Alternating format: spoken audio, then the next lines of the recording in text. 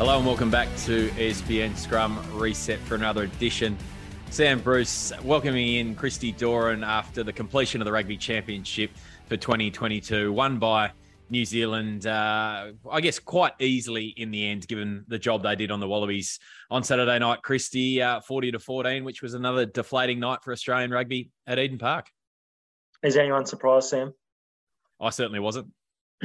It just had one of those feelings, didn't it? And you see the first 2 minutes, and it kind of brought me back. And we were there in 2019, I think, at Eden Park, and Christian Lealiifano kicks out in the full. And on this occasion, you see a Jed Holloway break, and you go, okay, that's interesting. But then within a matter of moments, the big Wallabies and Waratahs lock is sent to the sin bin, and it just had that feeling that they were hanging on. Nothing went right for them. They, the percentage plays weren't there all night, I didn't think. And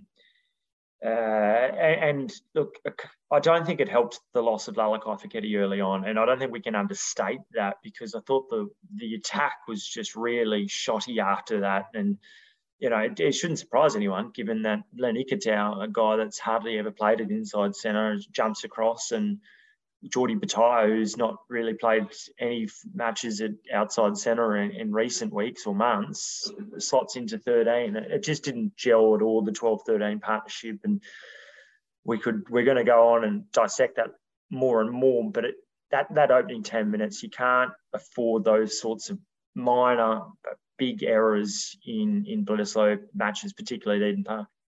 No, you're right. And it was an incredible start, because Jed goes through, I think, on about 35, 40 seconds. And you think, well, here we go.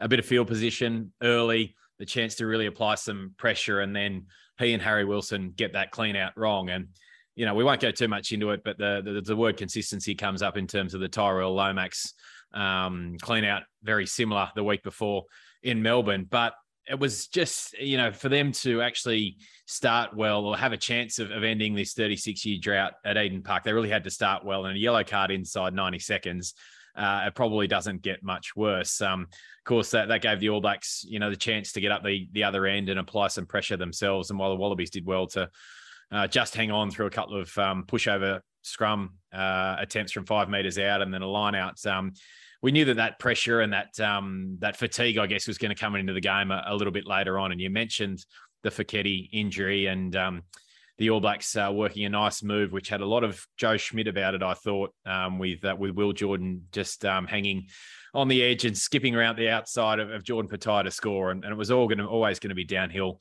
from then. Obviously compounded by Dave Parecki's sin binning for pulling down the maul and the penalty try.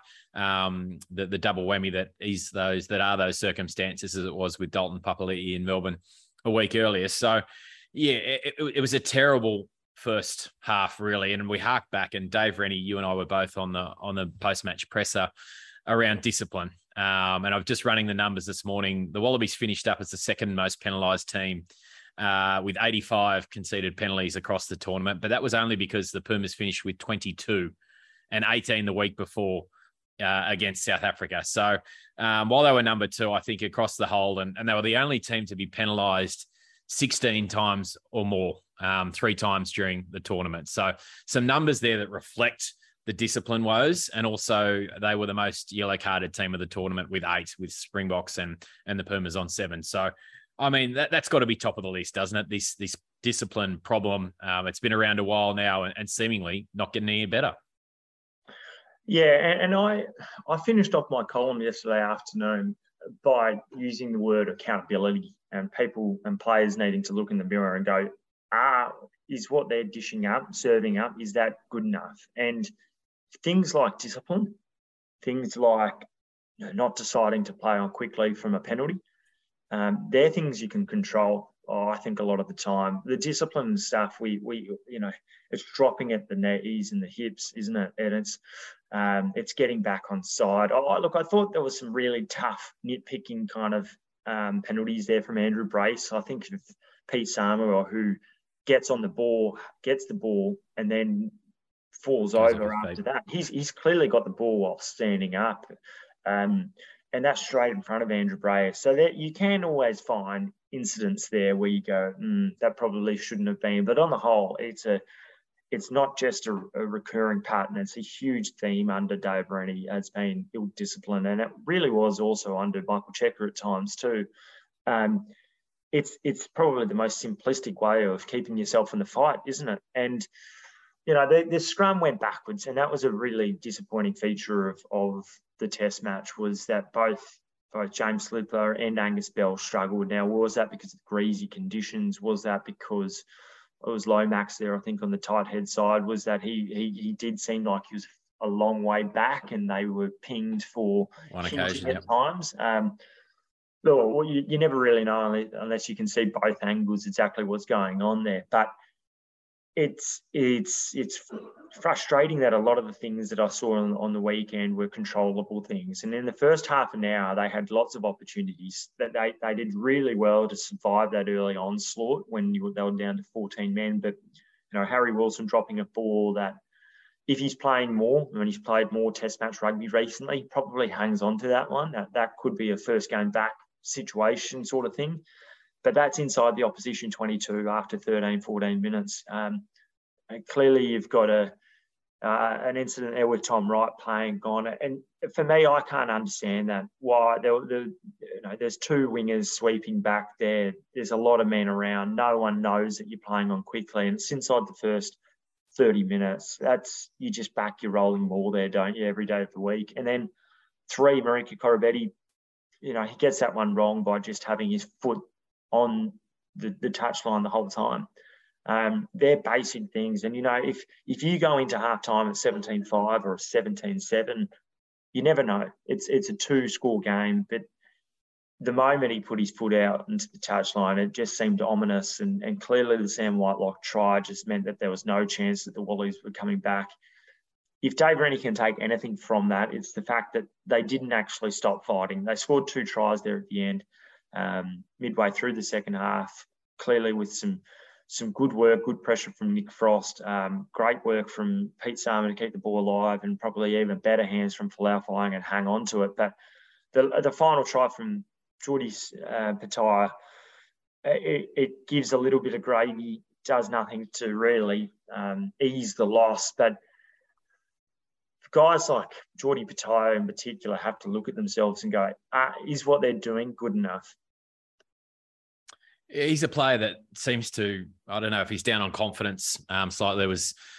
He spilled a very simple pass again at one stage, and the hands have always been a problem for Geordie since his ascension to this Wallabies team at the 2019 World Cup.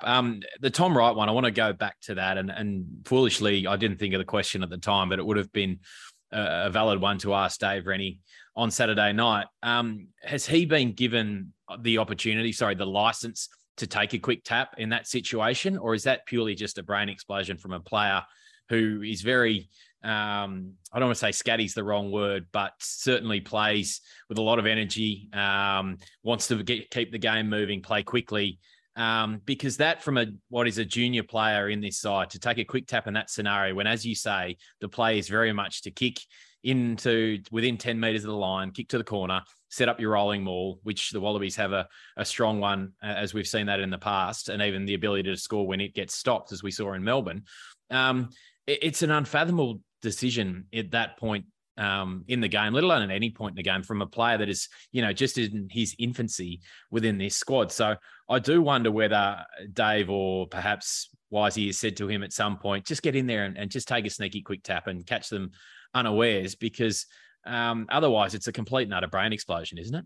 It's a really good question. And that's probably one of the issues when you've only got a few minutes when you're speaking to Dave post-game. But you're right. That is a bizarre decision, what he took place. And I think we've seen examples of that right throughout this rugby championship, and even actually to England, where Tom Wright in Brisbane was exceptional against the English, but it could have unravelled really badly there, because there was a number of instances where he decided to play on quickly, or rather than put boot to ball, which most fullbacks would do, decided to back himself. And look, he won a bit of praise by doing so. Like Dave Dave Campese is a bit admirer of him for doing just that, taking the game on. But regardless, I don't think that Dave Rennie's telling a player like Tom Wright to when you're already down, when you're already struggling a little bit, when you've only just got back to 15 men, when you've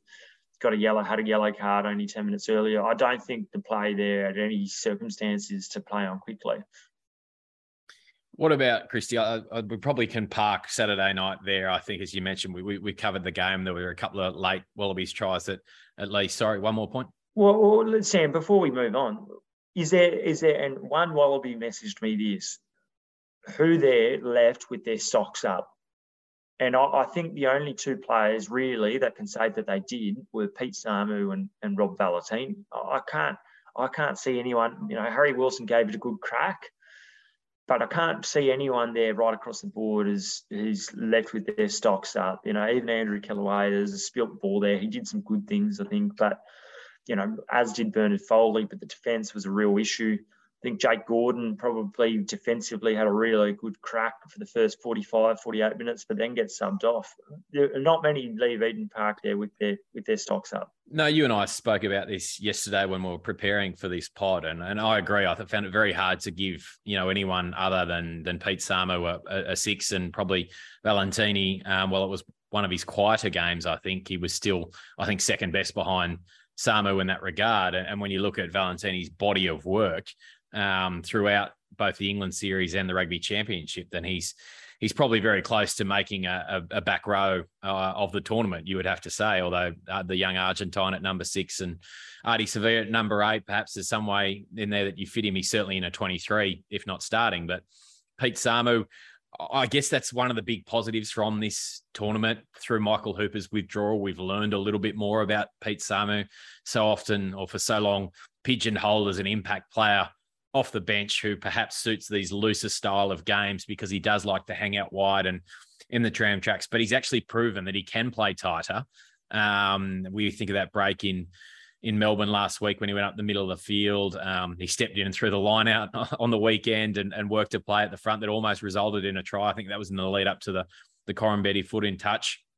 So there's a silver lining from the last few weeks, you would have to say. But you're right, it was the other Wallabies in the 23 on Saturday night. It was very hard to give any of them a pass mark, and it was a really, really disappointing end. Not that we've come to expect anything else from trips to Eden Park, and that one that you and I were at a few years ago, when you've seen something like that and you've seen how the ground is and how the crowd are, it's a black wave.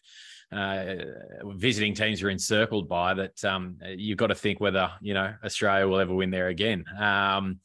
But yeah, the Rugby Championship on the whole, it finishes. They finished third with 2 wins and 4 defeats. You think of the blowout loss in Argentina. The fairly listless display next door here where I am today at the Fox Studios offices here at the new Allianz on what was meant to be a historic and motivating night.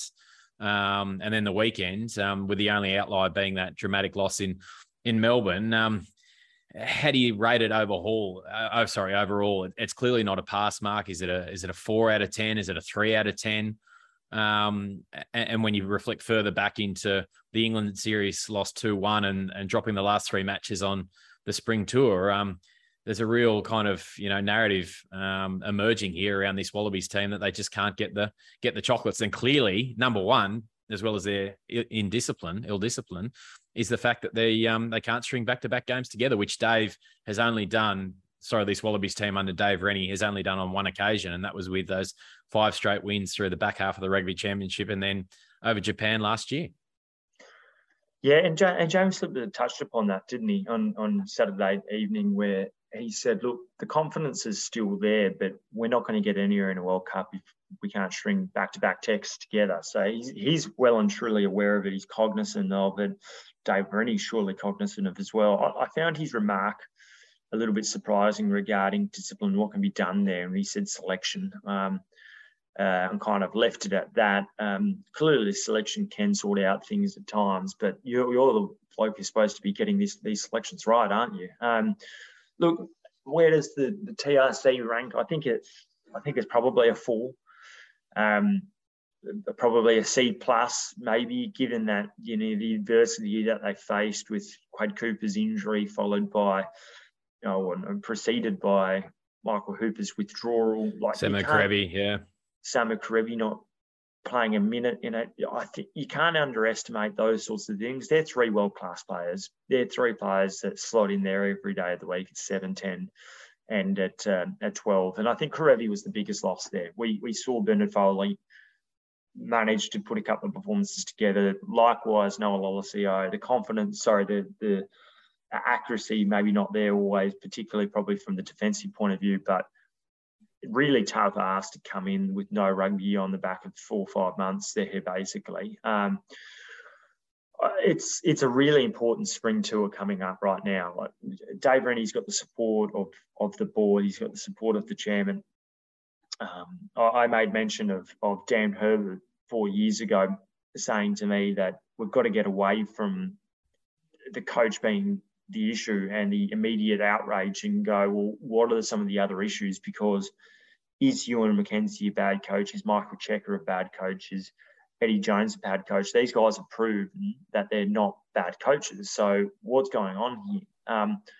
I think injury is a big thing. There's been more and more questions around the strength and conditioning programs. My understanding is one's already gone from his own choosing, but Dean Benton is likely to depart and not have his contract renewed. We've clearly seen Matt Taylor pushed out the back door from a defensive point of view, Laurie Fisher coming in. There's been a lot of change. Now it's about stability, it's about building, and it's about building every week, and you go for the detail. And that's something that Laurie Fisher's very, very good at, is the detail, and he doesn't cut corners. So I like to think that the next 5 tests, and there's still a lot of test match rugby to be played this year, is going to be hugely important for setting some of the foundations, getting some of the players right, and more than anything for Dave Rennie, I think, working on his selection and making sure he gets that bang on. Before we look ahead both to the Australia A tour, to Japan, and then the spring tour, as you mentioned, let's put a bow on the wider rugby championship, I guess.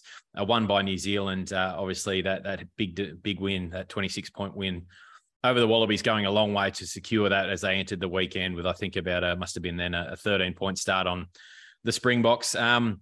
They win the title despite all the talk this year and the home loss to Argentina, and it could have been a very different final round had we not had the drama in Melbourne last weekend, clearly. Are they a better team than South Africa at this point, looking ahead to the World Cup? Have they got their ducks in a row, so to speak, New Zealand, the All Blacks? I mentioned Joe Smith's impact on their attack. I think it really it's clearly not, where it could be just yet, because he's only been in the job a few games, but that Will Jordan try had a very kind of Irish look at that sweeping kind of multiple ball runners with the ability to play out the back or, at the line.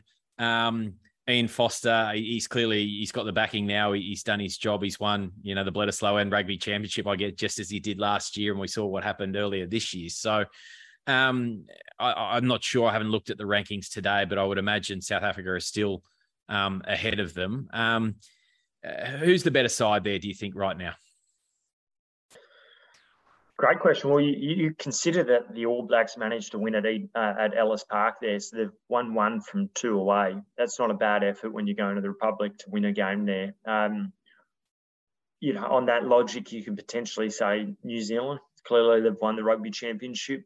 But I would think if it's a World Cup semi-final right now, who would be more confident, or who would have that game plan that they go, no, this is how we're going to play. These are the players that we're going to play. I think South Africa are ahead from that perspective. It could be a World Cup quarter-final between those two next year. Yeah, indeed. So there's a lot at stake here. I'm, from an Australian perspective, thrilled that the Wallabies aren't on a draw which features France, Ireland, New Zealand, and South Africa on that side. Good luck. But World Rugby, I mean, of all the decisions they're making at the moment, or the lack of decisions on an activity on some points, surely this farcical policy but set up where they have the World Cup draw, was it done, 2.5 years out or something this time around with the With the rankings done, the way they were? At the end of 2020, it was done, I think. 3 years out before the tournament. How ridiculous. And you know, as a rugby fan, you want to see, you know, certainly the 4 best quarters and I think the 4 best teams, in the semi-finals. But the reality is that the way the rankings are at the moment, and unless there is some significant improvement from those on the other side of the draw, that we're probably not going to get that. You're right. You make a point, but let's not forget that nations at times have the habit of peaking outside of the World Cup year. Hello, Ireland. Hello, Ireland. Sorry to remind you, Catherine Murphy. But we're going to see an English side coached by Eddie Jones, which will be formidable next year, I think. Clearly, the Wallabies that aren't there at the moment, they're number 9 in the rankings. That's unfathomable. When you think about, you know, the fact that Robbie Dean's managed to have the Wallabies at number 2 for so long, it goes to show that the man could coach, and that, yes, he had a good side and he had the likes of Pocock and George Smith at times, a really fit, young and venturous team with the Bills and the Coopers and the O'Connors coming through the system. Maybe not the forward pack that is currently in existence, I think, but particularly the tight 5. But this Wallaby side has a lot to grow, and James Slipper spoke about that very point, the fact that so many have been blooded. And this isn't me trying to make excuses for this side, but I think that in a year's time, if Dave Rennie can get his selection right, the Wallabies are actually in a pretty good shot to give it a good crack. And it's not just because of the draw. You know, we've already seen the Wallabies manage to beat the Springboks, beat the English this year, beat Argentina away from home, missing half a dozen of first-choice players. We've seen them push the All Blacks right into the end at Melbourne. So the side has the potential to be playing well, but at the moment, consistency is its biggest greatest Achilles heel. And until they resurrect that, they'll have no chance to the World Cup.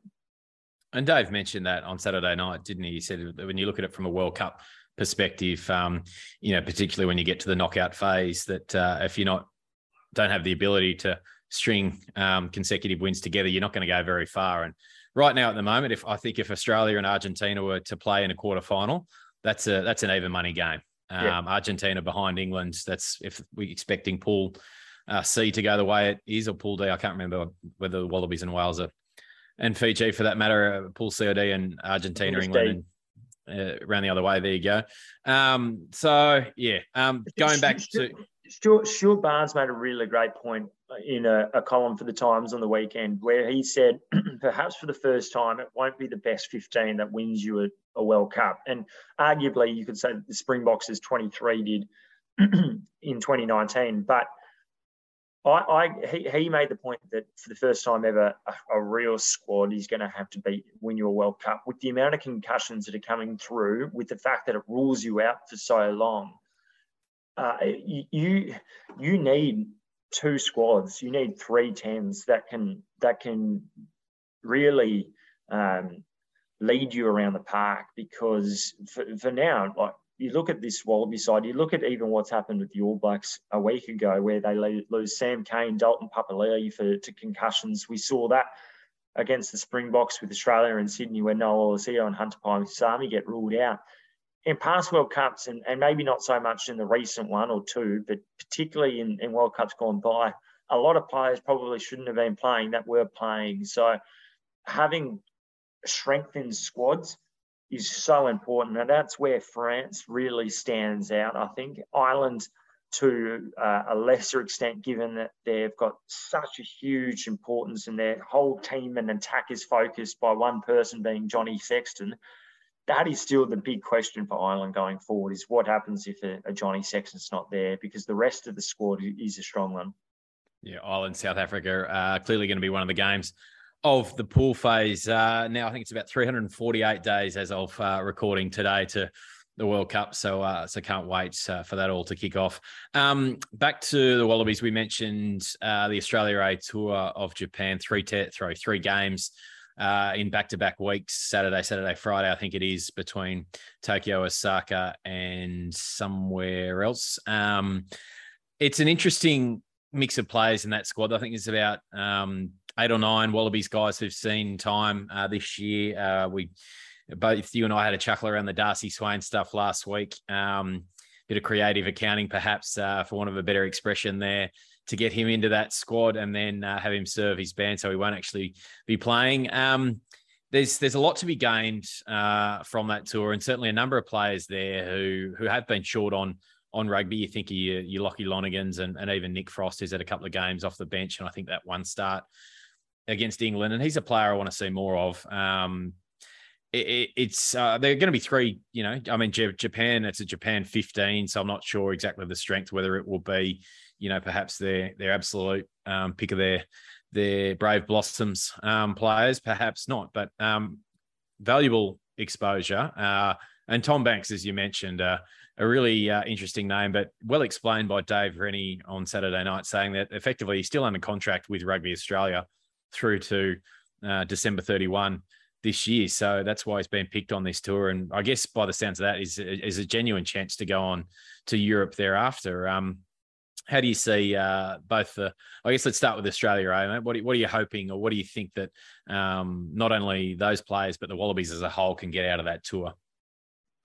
I think more than anything, it's the Australia A program is hugely important for the Super Rugby franchises, because it allows them, without the NRC in operation, it allows 30 odd players to come together, and a number of them are playing together. But more than anything, they should be able to upskill over the next couple of months by playing more and more rugby. So I think from just a very simplistic perspective, it's great for the Super Rugby franchise, it's great for Australian rugby. When you look from a high performance perspective and you go from a Wallabies perspective, who has the potential of coming into consideration for Test rugby? Yeah, Tom Banks is probably the real standout person there, as well as Nick Frost. They're the two that you go, they can play at a World Cup. It's going to be hugely fascinating to see what Dave Rennie does about his 3 picks next year from a kiddo law, overseas eligibility law perspective, because if you can only have 3 at this moment, if they're fit, you're picking Karevi Cooper and Marika Koroibete and potentially a Bernard Foley at 4. And that doesn't even bring in a Rory Arnold into the equation. I find it hard to believe that they're going to just stop short at 3. You think about even guys like Brandon Paenga-Amosa, who's really well suited, who's won a top 14 title with Montpellier, someone who's pretty good on the ball as well. I reckon you could see 5 or 6 guys that come right into the equation there, and they may be stretched out to 5. But Banks is a curious one, because if you're not playing him at next year's World Cup, then Jock Campbell should be wearing the 15 jersey and he should be playing for 3 matches. And he should, by all reports, is coming into the consideration from a Wallabies perspective. But if you've got Tom Banks in that squad, he's not going to be playing 15 for 3 matches. And that's the long and the short of it. Guys like Ben Donaldson, Tane Edmund, big opportunities for them as well. And I think it's great to see Max Johansson, Jorgensen, I'm not quite sure how to pronounce his last name. Jorgensen, as well as the Teddy Wilson in there. I think it's good to have these younger guys who have clearly got huge potential, because let's not forget, James O'Connor made his debut at Super Rugby at 17, 18 as a Wallabies player. Quade Cooper's similar sort of ages, Curtly Beale's similar ages. Guys with huge potential can actually play. It's about harnessing and it's about making sure that their foundations are set. So to have him on a tour like this, I think is great. People keep asking, it's the, when every squad's announced, or certainly through the Rugby Championship just gone, when is Suliasi Vunivalu going to get a game? Well, they're clearly paying big money, signed him again for next year, earlier in the year, to keep him around for the World Cup. Yet, aside from, I think it was about 90 seconds in the third test, was it? He touched the ball maybe once in Sydney against England. But he had 2 great touches, one getting the ball in the air, which would have allowed them to have another scrum, had time to set, but it went up to 80 minutes. And then obviously just nearly getting on the outside of Owen Farrell from a sweeping play inside their own 22. So this is clearly a big opportunity for him as well. You would think that he'll get, you would hope, certainly 2 cracks on the right wing. And then that, if he plays to the level we think he can. And certainly it's been a very softly approach from Dave Rennie and the rest of the Wallabies selectors around kind of this idea of repeat efforts and repeat speed efforts and everything that you want to see from your winger. But on the back of Tom Wright's, I guess, indifferent display on the weekend, and I think we know what player Tom Wright is. We know what Australia are going to get from him. But it's a bit of the case of the Will Skelton factor from last year's spring tour, which you and I were completely confused about, is that without giving these players a start, you're never going to learn anything about them. So for Japan, this trip for Sully, you would think is going to be critical, a real chance to show his wares and then potentially, get a chance against a team like Scotland, who, I think he would perform really well against. Otherwise, the name I just mentioned, Will Skelton, is he in the frame to come in again? This massive uncertainty around this locking contingent that Australia has. Isaac Rodda hasn't been cited all year with that foot injury. There's another name, but Skelton, apart from a couple of 15-minute appearances off the bench last year, again, I don't think the Wallabies really learns whether this guy who has been nominated for the European Player of the Year a few times since he's been overseas, was part of La Rochelle's winning team, clearly. Whether he's got the game to play at test level or that purely is a top 14 in a European style of rugby, we just don't know whether, Will Skelton is legitimately a test option. It's a great question, Sam. And what drives me crazy is that, and perhaps it's the naivety of a journalist, but it drives me crazy thinking that a bloke who wins a top 14, who's been not just won a European Championship Cup with La Rochelle, but also done it with Saracen, isn't considered to be good enough to go straight into a test program. I can't understand it. They will tell us that conditioning-wise, they're off the pace for test standard. I think, well, you guys are bonkers, in my opinion, that you don't consider this guy. Yes, he might not have the repeat efforts or be able to get up the deck, all the various tests that they do at training to determine how good this person is and how great a shape they're in. But every now and again, sports science has got to be thrown out, because we see players who, I spoke to a couple of Wallabies last week who said Todd Kefu and George Smith, the two worst trainers that they've ever seen. George Smith, legendary, horrific trainer, George Smith. And similarly, Todd Kefu, but probably because George Smith is George Smith, always hogs those headlines. But you're not telling me that you're not picking a guy because he doesn't train well enough. And that's a Sully Vunivalu. That's the case with Sully Vunivalu. From my understanding, he took a massive haircut, half the pay to re-sign for this 2023 year. So he's gone from probably 7 to 750 down to close to 400, a tick under. That's a huge haircut. So it's not just a case of a bloke who's wanting to play, go back to the NRL afterwards. Like, he wants to play rugby, he wants to be at a World Cup, and fair play to him. But this guy could do anything, I think, on the right wing. We've seen it in limited touches. We've seen the extreme pace, the express pace. We've seen him bump away plays from the Blues and score tries at Eden Park. We've seen him score tries in quarterfinals of Super Rugby matches and do things that no one else could do on the Super Rugby field there. Yet, sorry, you're not good enough to play international rugby. It is my biggest gripe at the moment around that attitude. We've seen Rory Arnold get more than a handful of opportunities, and Rory Arnold's a grafter. He's not the sort of guy that's going to absolutely tear up a field, make a huge run through the middle. He's the sort of guy that loves the in-tight stuff, particularly around a rolling maul, generally really good at a set piece. But Will Skelton can do something that few other players can in world rugby.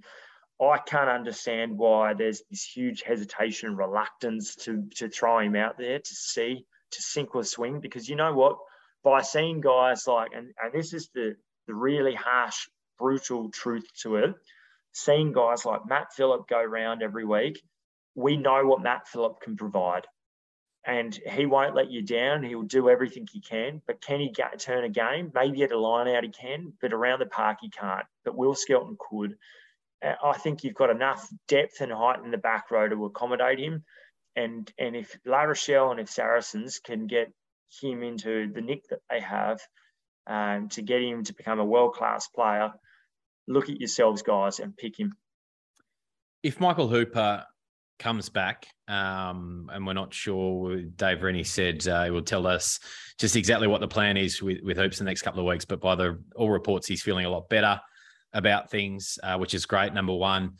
But given what we've seen from Samu and perhaps that bigger back row that did look quite threatening in Melbourne before Rob Leota went off, is there a position now that, or is there a thought now that Michael Hooper's position in the starting side, if he is to come back, is that under threat?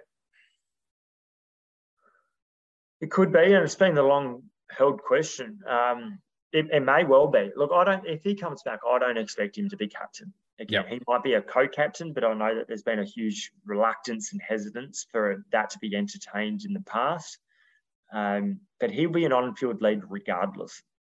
So, captaincy aside, is he good enough to be in that 15? Yes. Is he good enough to be in the 23? Certainly. I can't see a huge issue if he comes off the bench to begin with, and that's in fact where I would have him to come off. But Pete Samu deserves more opportunities, and whether or not that's at 6 or 7, I think 7. If you're going to play him in a team there with Rob Valentini there and Harry Wilson, I think he complements you really well. Could you have him and Michael Hooper? I'm not sure. I'm not certain. I don't think it's quite big enough. It's a good question, but I think that Michael Hooper probably is world class, has proved it for long enough. But I think I would have him come off the bench before bringing him into a starting side. Seems like maybe that answers itself in the time to come to see where exactly Michael Hooper is. And he's clearly going to be underdone. He won't have the match fitness, so perhaps that is the best scenario that are in these opening tests against Scotland and then France. That's the best situation if he does come back, and which we think he probably will. All right, mate. To finish off, a question without notice. A player of the Rugby Championship from across the board. I find probably pretty tough to split the two hookers, Malcolm Marx and Samisoni Taukei'aho. For me, I think had both phenomenal tournaments, and it's amazing to think how often Malcolm Marx comes off the bench for the Springboks. And also would give a shout out to the young number 6 from Argentina, who I thought has been a real find for Michael Cheika. Yeah, this is a question without notice, and I'm trying to rack my brain to go where, who. Look, there's something about Sam Whitelock that just makes me think this guy is Mr. Rugby. He is the sort of bloke that never lets you down. I loved what he did over the last 2 tests, but even against South Africa, he was the sort of bloke that lifted. I'm going to go Sam Whitelock. I think it's rare that you see a second role where you just go, this guy is just doing it and doing the business. I think he's been brilliant. The 2 hookers are great shouts. I think Boffelli from Argentina was very, very excellent good as well. Excellent tournament, yep. So if I was to put those 3, a player from each, I'd go Malcolm Marx, Sam Whitelock, Boffelli, and Pete Samu. I think. Yeah, Juan Martin Gonzalez, the name that I was looking there for an Argentina side that probably performed above expectations. Of course, that historic win in New Zealand and beating the Wallabies at home, and in both those games against South Africa, they were right in it with 15 minutes to play, but hurt by some later indiscipline. And I think 4 yellow cards on Saturday night in Durban, which is Wallabies areas. But anyway, all right, mate. Thank you for another week. It's been a really, really strong and fascinating time for the Rugby Championship, engaging on all fronts. Plenty to talk about week after week. There's certainly some concerns around the state of rugby in general, I think, across the world right now. The spectacle, and Dave Rennie mentioned that on Saturday night about the product that's being dished up, but it's certainly good for you and I because it gives us plenty to talk about. Yeah, I think actually probably the best rugby championship in its history. I think I didn't mind the concept of the tour, and I still think though for World Rugby would love to see, and I would love to see a more of a shift to a 5 or 6 nations with the inclusion of Fiji and Japan. I think it would have added a lot to it, a lot of variety to it. It would bring different cultures into the play.